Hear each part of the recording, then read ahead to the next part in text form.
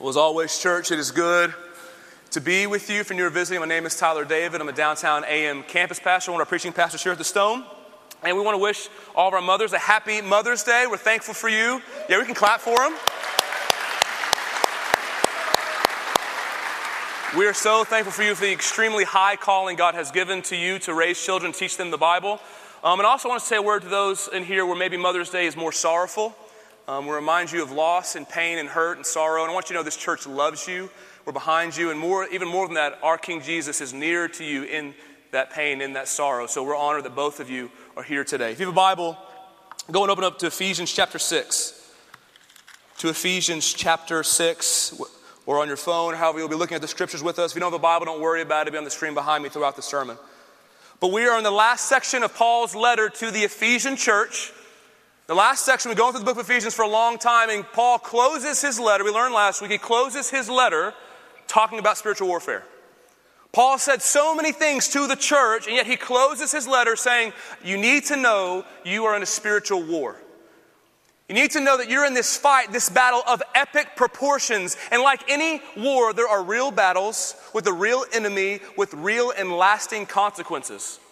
So last week we looked at who Satan is. Who is this enemy? Satan and the demonic forces. We looked at who he is and who he's not. So we have an accurate and sober understanding of our enemy. Now this week we're going to continue on the spiritual warfare series where we're going to look at how do we actually fight this enemy. Why are we fighting this enemy and how do we fight this enemy? Look at Ephesians 6:10. Ephesians 6:10 through 14. This is the word of God. Finally, be strong in the Lord and in the strength of his might. Put on the whole armor of God that you may be able to stand against the schemes of the devil. For we do not wrestle against flesh and blood, but against the rulers, against authorities, against the cosmic powers over this present darkness, against the spiritual forces of evil in the heavenly places. Therefore, take up the whole armor of God, that you may be able to withstand in the evil day, and having done all, to stand firm. Stand, therefore, having fastened on the belt of truth. The belt of truth. Now we're going to get into what it means to put on the belt of truth here in a second. But what I want to do just really quickly is to talk about why we are in a spiritual war. Why are we in spiritual warfare? Because I want you to know God uses this imagery of spiritual war on purpose. That God uses this serious, intense imagery of spiritual warfare. In Romans 8, he talks about killing sin. This really intense imagery, he's using it because it is that serious. He's not saying this like hyperbolically and exaggerating so you'll just be more faithful. No, he's telling us, no, this is a spiritual war. You need to kill sin. Why? Because things are that serious. Because you and I don't tend to look at our spiritual lives that seriously. You and I don't understand all that is at stake in this war. You and I don't understand just how valuable and worthy and satisfying and eternal God is. We don't get it. We don't understand how miserable and sorrowful and heinous and perverse our sin is. We don't get it. So God speaks to us in this intense imagery of warfare. And I think most of us do not view following Jesus in these terms. If I came around the entire room, had a microphone, and I said, hey, I want you to give me one word, not a word like dash something, like just one word of how you would describe what it means to follow Jesus. What word would you use? Like right now, like what word's coming to mind? I would imagine it's probably love, or grace, or obedience, or mission, or sacrifice, or peace, something like that. And let me tell you, all those would be good answers, godly answers. I doubt many of you would say the term war, though. I doubt many of you would say the term warfare if I asked you what's your one word to describe what it means to follow Jesus. And I think if someone said that, it would feel kind of unnerving, kind of weird if someone actually said that as an answer. I mean, could you imagine if you're at dinner tonight, and you invite somebody over from the Stone. You don't know them very well, but they go to the Stone. They're a Christian. So you're at dinner, and it's kind of been kind of a lull in the conversation, like, okay, what else can we talk about? And you go, well, hey, we asked this question today at church about what one word would you use to describe your relationship with Jesus. How would you respond if they go, warfare? You're like, be nice to that guy the rest of the night. That's what you would feel. You'd be like, wow, he's pretty intense. And we feel that way not because it's a wrong answer, but because we don't know how to deal with being serious about spirituality. That's a right answer. But we don't view following Jesus in those terms because we have a hard time seeing it as that serious. What I hope God does through this series is to kind of wake us up as a people that we wouldn't be flippant or careless or chill about our relationship with God and our fight against the enemy, because it's very serious. And you and I are especially vulnerable in this warfare. We have to be on guard because we are especially vulnerable, because you and I are not fighting a foe named Satan who is like this foreign person we never met before. Like we're not against this enemy who's like this mythological creature who we've never been around and we don't know what he's like. We're trying to figure out how to fight him. No, you and I all have a long and intimate history with the devil. You're thinking, no, I don't. No, Paul told me earlier in Ephesians 2 that you did. In Ephesians 2, he talks about how all of us have this long and intimate history with the enemy. Ephesians 2 says this, "And you were dead in the trespasses and sins in which you once walked, following the course of this world." Look at what was going on when you were dead in your sin. "Following the prince of the power of the air, the spirit that is now at work in the sons of disobedience." This is not some foe you do not know. No, this is an enemy who has deceived you before. This is an enemy that the text says that you and I grew up in Satan's spiritual home, so to speak. We grew up in his home. So you and I grew up on the spiritual food of bitterness and selfishness. We grew up speaking the language of lies and self-exaltation. We grew up modeling after him, hating people and using them for our own ends. See, you cannot understand as a human your experience of life if you don't understand, yes, you are sinful, but also you were following someone. You were following Satan, you didn't even realize it. Because the reason we followed him, the reason we were his willing victims, is because we had a common desire with him. We joined in a partnership with the devil in rebellion against God because all of us wanted to get away from God. All of us wanted God's stuff and not God. God, give me all your stuff. I want those things, just not you. And so Satan told us, hey, if you come with me, I'll give you everything he can't. And you won't have to submit to him anymore. And we said, amen. Amen. We were with him from the very beginning. And even in the Garden of Eden, God made us good, and yet we rolled on God. This is not some foreign enemy. He knows you. He trained you. And even though when you accept Christ and God makes you new, there's still this part of you, this flesh, this sinful nature that still is drawn instinctively to the lies of Satan. You have to know that. There's this part of you that when you hear the satanic whispers of rebellion, wants to join in. It's still there, even if you're in Christ, even if you're made new, you still have that flesh with you. So how in the world are you and I going to remain faithful to an enemy that knows us that well, that trained us up all of our life in spirituality? How are we going to stay faithful? He knows your sin patterns. He knows what lures you. He knows when you're tired what to give to you to make you run away from God. He knows. So how in the world are you going to stay faithful? How in the world are you not going to curse God when you suffer? How in the world are you going to actually know how to be faithful to Jesus? By the power of God. In this warfare, you're only going to make it if you have the power of God. And God gives us that power through spiritual armor. Look at verse 10. He says, finally, be strong in the Lord and in the strength of his might. It's an incredible command. Paul is starting off the section with that command. It's be strong in the Lord, strength of his might. Fantastic verse. Put that on a t-shirt, Instagram it with some mountains in the background. It's amazing. If you did that, no big deal, it's fine. But then you ask the question, what does that mean? How do you stand in the strength of his might? You just don't move. You're like, I'm standing right now in his might. How do you do it? God tells us the very next verse. Verse 11, you do it by put on the whole armor of God. You stand in his might by consciously and consistently putting on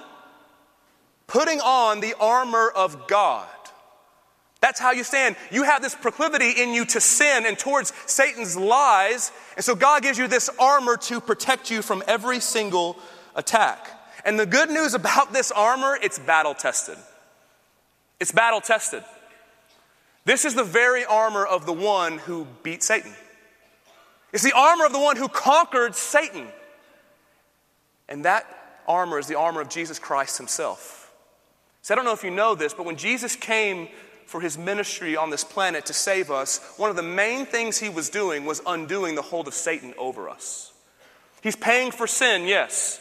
Overcoming death, yes. And by doing that, he frees us from the captivity of Satan. That's why he came. He came to destroy the works of the devil. He came to fight and set us free. And so every place you and I failed, every time you and I bought the lie that God's not satisfying, I need his stuff, Jesus stood firm every time. He was faithful every time. There was never a moment where his thinking or his feeling or his acting was out of line and not in perfect harmony and step with the Word of God. Even when Satan came to Jesus and says, don't die for these people, just lead them a different way.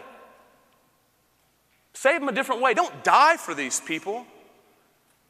Jesus chooses death because it's the only way to set us free from our captivity to him. Colossians 2 tells us this. It says, and you who were dead in your trespasses and the uncircumcision of your flesh, God made alive together with him, having forgiven us all our trespasses by canceling the record of debt that stood against us with its legal demands. This he set aside, nailing it to the cross. And look what happens to Satan. He disarmed the rulers and authorities and put them to open shame by triumphing over them in him. It was the cross that finished off our enemy. God took all your sins and nailed it to the cross with Christ. And Jesus was taking away every weapon of our enemy. He disarmed him. Because Satan's main weapon was to accuse you of sin and to scare you with death. To accuse you of sin and scare you with death. But Jesus took care of both those things. He forgave all of our sin. He conquered over death, disarmed. And I love that line. He says, and he put him to open shame. Jesus paraded around showing everyone, my love conquered him. I died and I set my people free. So the ultimate victory is never in doubt. Jesus won the war, but now he's given you and I these battles to fight. The war's been won, but he gives you these battles to fight. Why? You're learning how to be like Jesus. That's why we have spiritual warfare. That's why God designs it, because Jesus waged spiritual war. He learned how to trust God in the midst of temptation. And so you and I are given battles to fight. So why? So we can learn what it looks like to be a child of God and look like Jesus. See, one of the best things about Christ is that you get everything he deserves. If you're in here, it's a large room, I'm sure there's somebody in here, and you haven't trusted Christ yet. Or you've been in this church for a while and you're kind of checking things out. We're so glad that you're here. I want you to know one of the most amazing things about the gospel is that you get everything Jesus earned. That's what you get. Everything he earns, he gives to you when you trust him. So his victory becomes your victory, and his life becomes your life, and his power becomes your power, and his spiritual armor becomes your spiritual armor. It's one of the best things about the gospel is that Jesus takes everything we deserve on the cross, and we get everything he deserved on the cross. This is the gospel for us. And so when King Jesus says, I won, here's your armor, church. Here's the first piece of armor he gives us to wear, the belt of truth. Look at 13 and 14. Therefore, take up the whole armor of God, that you may be able to withstand in the evil day, having done all to stand firm. Stand therefore, having fastened on the belt of truth. Now, of all the different pieces of armor Paul could start with, he starts with one that supports everything else. He starts with one that supports all the other armor. See, a belt was not a weapon in that like a sword. And it didn't defend you like a helmet or a shield. No, the belt supported everything else. See, the soldiers would hang weapons on their belts. They would hang weapons on their belt. And then when they're ready to fight, the soldiers in those days wore long robes. So they would get ready to fight. They take the robe, they tuck it into their belt, so they have free range of motion for the fight they're about to enter into. So the belt had them ready. The belt supported them in all the things and all the ways they're going to use their weaponry for the attack. So Paul's saying, okay, church, imagine you're a soldier and you have a belt. Well, in the church and in spiritual warfare, your belt is truth. Your foundation is truth. Your support for everything else is truth. It informs and defines everything.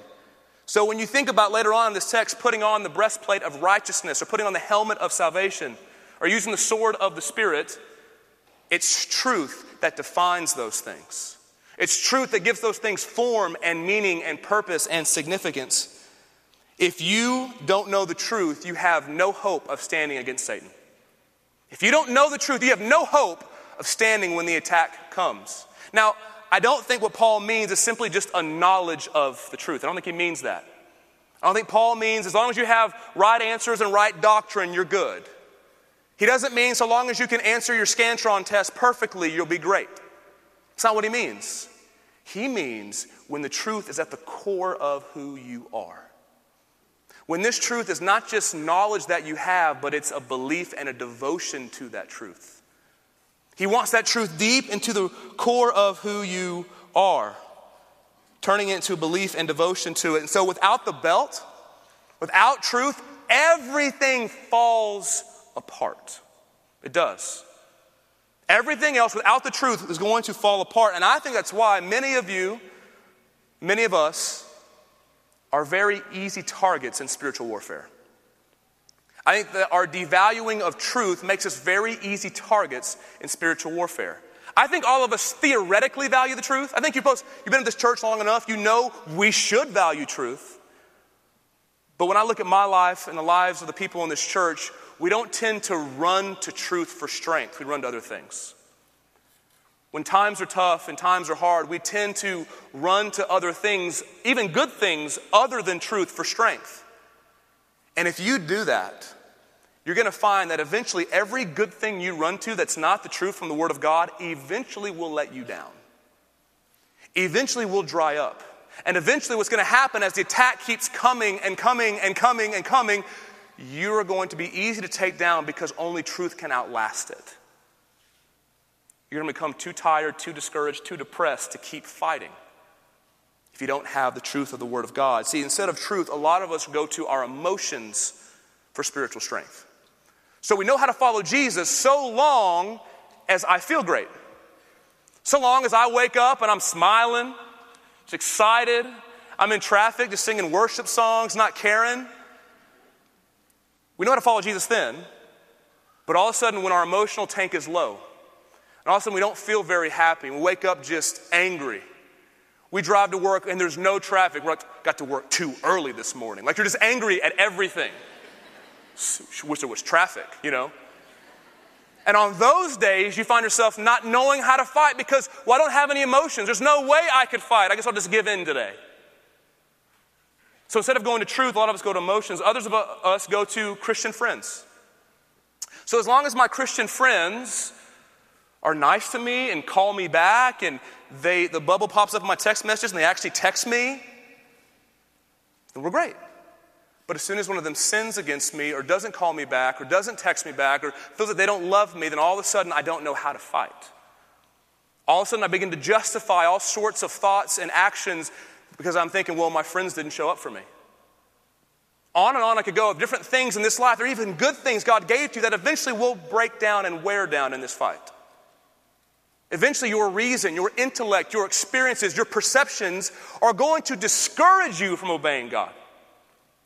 Do you know that? Sometimes you're going to look at your emotions and it's going to discourage you to obey God. And that's the beautiful thing of truth, is that it's true no matter what. It's steady no matter what. No matter how you feel, it's still true. No matter your experience, it's still true. No matter your perception, it's still true. See, the beautiful thing about truth is it outlasts and it supersedes everything else in life. And that's why Paul is starting with it, because we need it if we're going to stay faithful. Everything's going to fall apart in this life and Satan's going to keep coming. He doesn't care how your day has been. He's going to keep coming at you. And you're going to need truth to keep you steady and steadfast.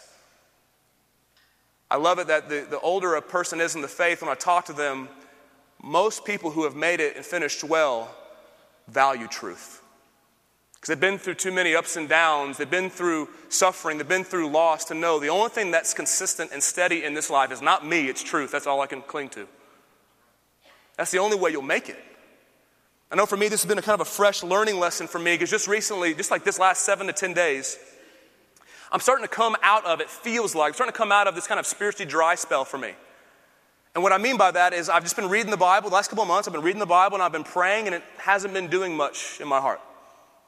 Read the Bible and I'm thinking, okay, I've prayed and it's like nothing changed. And for me, over the last couple of months, obedience has been more of a labor than a continuous delight. Sitting there praying, it feels like my prayers are hitting the ceiling. Quit judging me, but that's what happens. You go through these seasons, and what's happened is everything in my life that I've tried to be faithful to, community, loving my family, reading theology. I was just talking to Matt backstage that I've been doing seminary right now. And I've been reading theology. It's great stuff, but I've been doing it because I'm supposed to. Not because I love it, not because I'm passionate about it. I've been getting to know neighbors because I'm supposed to. I've been doing things because I'm supposed to do them, not because I have passion for them. And can I tell you, it has been a scary thing for me. I don't ever want to be a person who is passionless for Jesus and his kingdom. I don't want to be that. But what do you do when the passion is gone? What do you do when your energy level is low? What do you do when you're thinking, I don't know what's happening. I don't know what else to do. When you go through that season, you better have the truth of God's word to cling to, because you're not going to have anything else. You're going to have friends encourage you all day long, but if you don't believe the truth of God's word, it's not going to matter. And I know for me in this last season, what the satanic lie has been that I felt and you will feel is this: Tyler, you've read your Bible. It's not working. You've prayed. Nothing's happening. You try to hang out with those people. They didn't respond well. You try to get to know your neighbors. It flopped. You've tried, Tyler. You should do whatever you want. You should do whatever you want. That's what you should do. You've tried God's way, not working. Do whatever you want. And I'm telling you right now, without the truth of God's word, I would have bought that lie way more than I did. The last couple of months would have been completely miserable for me because I would have bought into all the sorts of sin if not for the truth of God's word. What the truth of God's word did for me, it reminded me that it's a source of spiritual power no matter how I feel. No matter what's going on inside of me, this truth outlasts everything. And every attack cannot thwart the truth of God's word. I learned what God said in Psalm 1. He said, "Blessed is the man who walks not in the counsel of the wicked, nor stands in the way of sinners, nor sits in the seat of scoffers, but his delight is in the law of the Lord. And on his law he meditates day and night." Listen to what it does when you go to the word of God. It makes you like a tree planted by streams of water that yields fruit in its season. And look what happens when the truth of God is buried deep into your heart. Its leaf does not wither. The truth of God's word gives you access to spiritual water when everything else is dried up. When everything else is dried up. And during seasons where maybe in the past have been seasons where you've gone into a lot of sin, in the past where Satan has taken you out, when you go to the truth of God's word, those difficult seasons become some of the best times of your life. You grow in ways you never could have. Why? Because the truth of God's word is strength, and it outlasts every temptation and every attack. This is exactly how Jesus stood his ground, by the way. Jesus, before his ministry, fasted 40 days and 40 nights. And Satan comes to him and tempts him. And I want you to see how at each temptation, how Jesus responds. He's going to show you how to wear the belt of truth really quickly. First temptation, here's how Jesus responds. "But he answered, it is written, man shall not live by bread alone, but by every word that comes from the mouth of God." Second temptation, Jesus said to him, "Again, it is written, you shall not put the Lord your God to the test." Third temptation, then Jesus said to him, "Begone, Satan, for it is written, you shall worship the Lord your God, and him only shall you serve." Every bit of strength Jesus has is gone. And how does he respond to each attack? It is written. It's the Son of God. He's exhausted. And he doesn't go to emotions. He doesn't go to even past experiences. He doesn't say, "Satan, I used to live in heaven. Remember, I know the truth." No, he says, "It is written." He goes to the word of God, to the truth of the word of God for strength in his weakest moment. See, and it's fascinating that every one of the scriptures that Jesus quoted in his temptation, every one of them is from the book of Deuteronomy, the 5th book in the Bible. And so what that tells us is he didn't have access to the Bible in the wilderness. Back in the day, the scriptures were on large scrolls. He didn't have an iPhone app to look at the scriptures and tell them out loud to Satan. What that means is he had memorized them. That's what that means. He's out in the wilderness by himself. He had memorized the text, but more than that. Because the texts aren't just voodoo like magic wands. If you just throw it at a sin, it goes away. No, he would memorize the text so he could cling to those truths within it. He had prayed over it. He'd been thinking about this truth. So when attack came, he said, no, I'm banking my life on this. So the truth for Jesus was not something he just understood, he trusted. The scriptures were not just things to be known for him, they were the truths that mastered his life. He was mastered by them. He did what they told him to do. So for you, in this room, if you want to know if you are wearing the belt of truth in the attack, the question for you is not, am I a master of the scriptures? The question is, are they the master of me? Are they the master of me? It's not, do I know a lot of Bible? Have I read? Have I done a lot of classes? Wrong question. Are those words that I've read on the page the master of me? Do I submit to them, believe them, obey them? That's the question. Because the scary thing is, for you and for me, you can know a lot of Bible and not follow any of it. You can hear a lot of good preaching and do nothing. That was the religious leaders in Jesus' day. Masters of the Bible submitted to none of it. Believed none of it. That's what Jesus tells them. He says, then Jesus said to the crowds and to his disciples, the scribes and the Pharisees, the church leaders, they sit on Moses' seat. So do and observe whatever they tell you, but not the works they do, for they preach but do not practice. He says, what they're saying, that's good what he said. He's not obeying it. He doesn't even believe it. He just read it in a book somewhere. And the crazy thing about that is Satan is totally okay with them knowing a lot of Bible. And Satan's totally okay with you knowing a lot of Bible so long as you don't believe it or love it or obey it. He is. You can take class upon class. You can get a degree. Fine by him. Just don't believe it, love it, or obey it. This is what Jesus tells these leaders. In a different spot, he tells these leaders, these church leaders, he tells them, your continuing refusal to submit to my word shows me you're in allegiance with Satan. Jesus tells these church leaders that.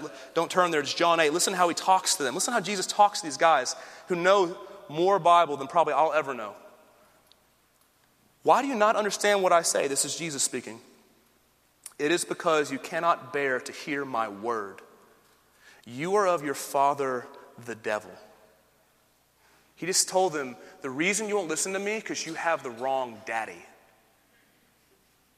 Your daddy's not God, it's Satan. You want to know how I know? Because your will is to do your father's desires. He was a murderer from the beginning, does not stand in the truth, because there is no truth in him. When he lies, he speaks out of his own character, for he is a liar and the father of lies. But because I tell you the truth, you do not believe me. Those men had no idea they were following Satan, but you know how Jesus knew? They wouldn't submit to his word. All the information in the world, refuse to obey, refuse to believe, refuse to love.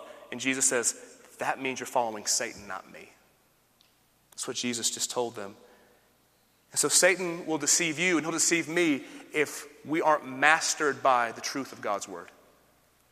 If we don't come to the word of God with a humble posture and say, God, what do you have for me? I'll obey.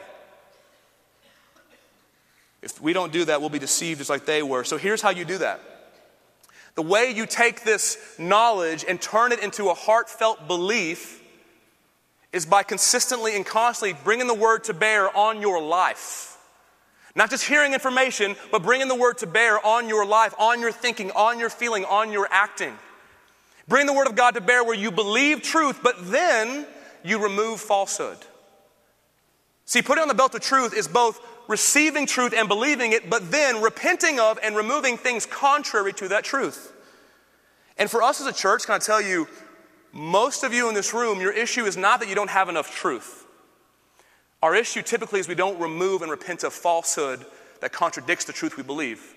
Let me give you a really simple illustration that I've thought about has helped me think about this concept. It's this kind of illustration of replacing furniture. It's really complicated. Of replacing furniture. Okay? So if you get a new piece of furniture to replace an old piece of furniture, if you want to put that furniture where the other piece was, you have to move the old piece first and put the new piece there.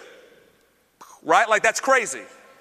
Like, for me and Lauren, we just got a newer couch. I say newer because we got it off Craigslist. Washed it a lot. Hopefully we're good. And she told me I did my husbandly duties and I moved the couch.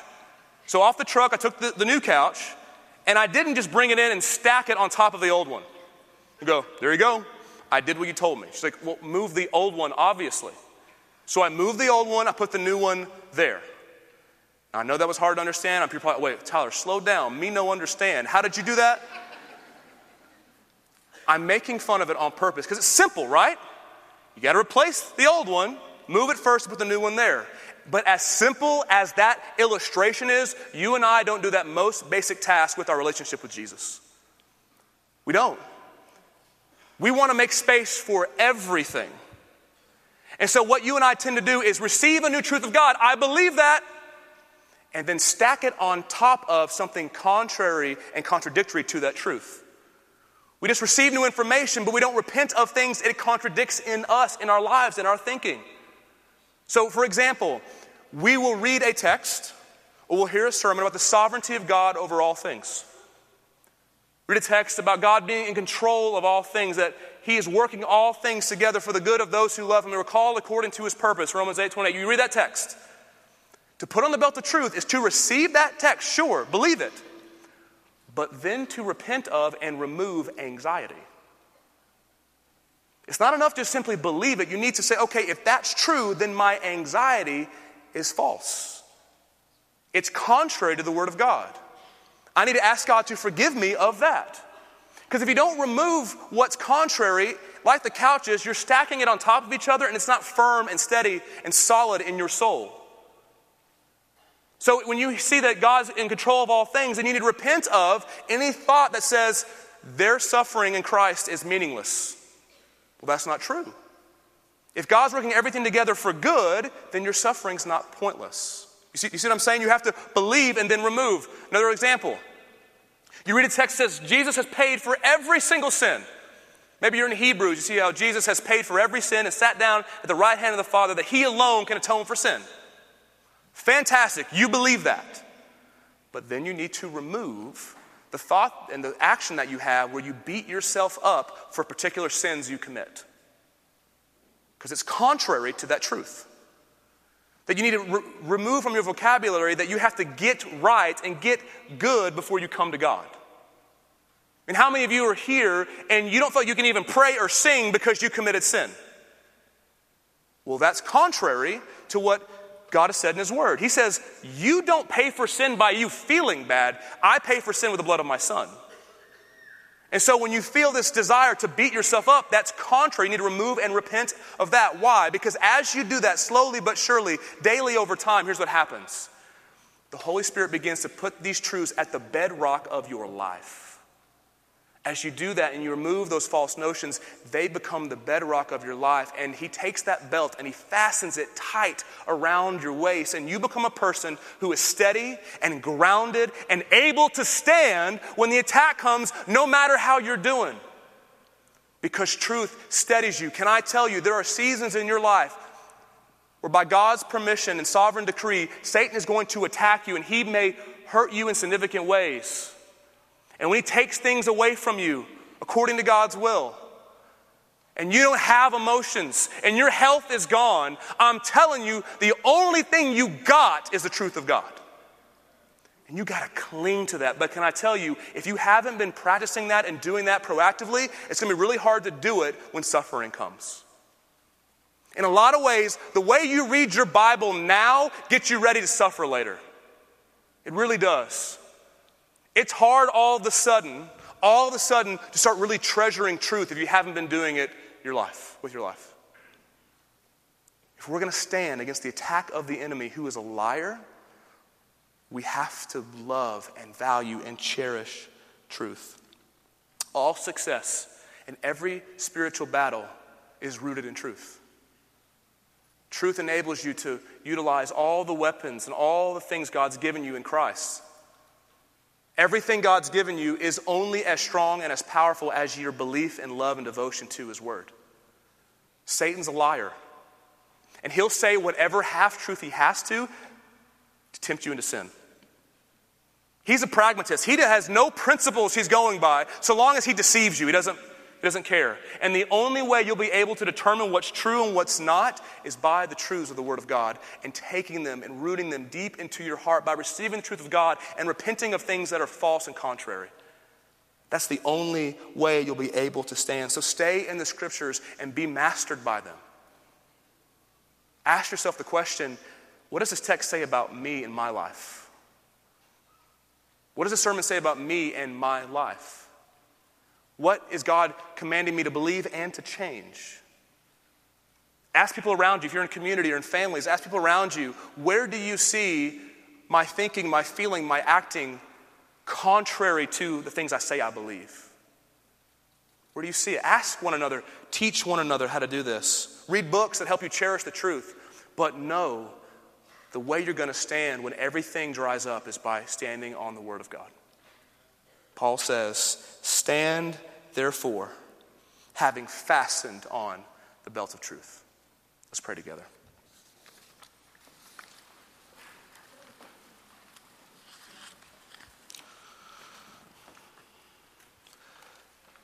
Father, would you make us a people who don't assume we do this well? God, would you make us a people who don't see things that are simple as things that we obviously do?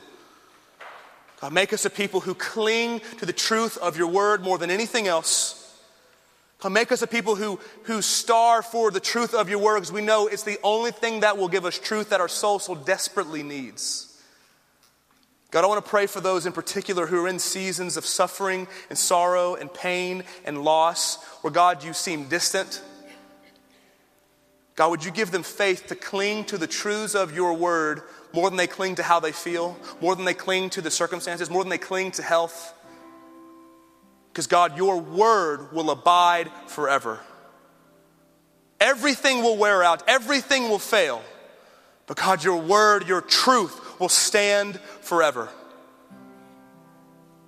God, make us a people who cling to it. Make us a people who teach it to one another. Make us a people who extend it to this city because they're starving for it. God, keep us faithful against the attacks of the enemy. Keep us steadfast and grounded so that when the attack comes, we're able to stand. When the attack comes, we're able to stand firm, rooted, God, on the rock of Christ and his word.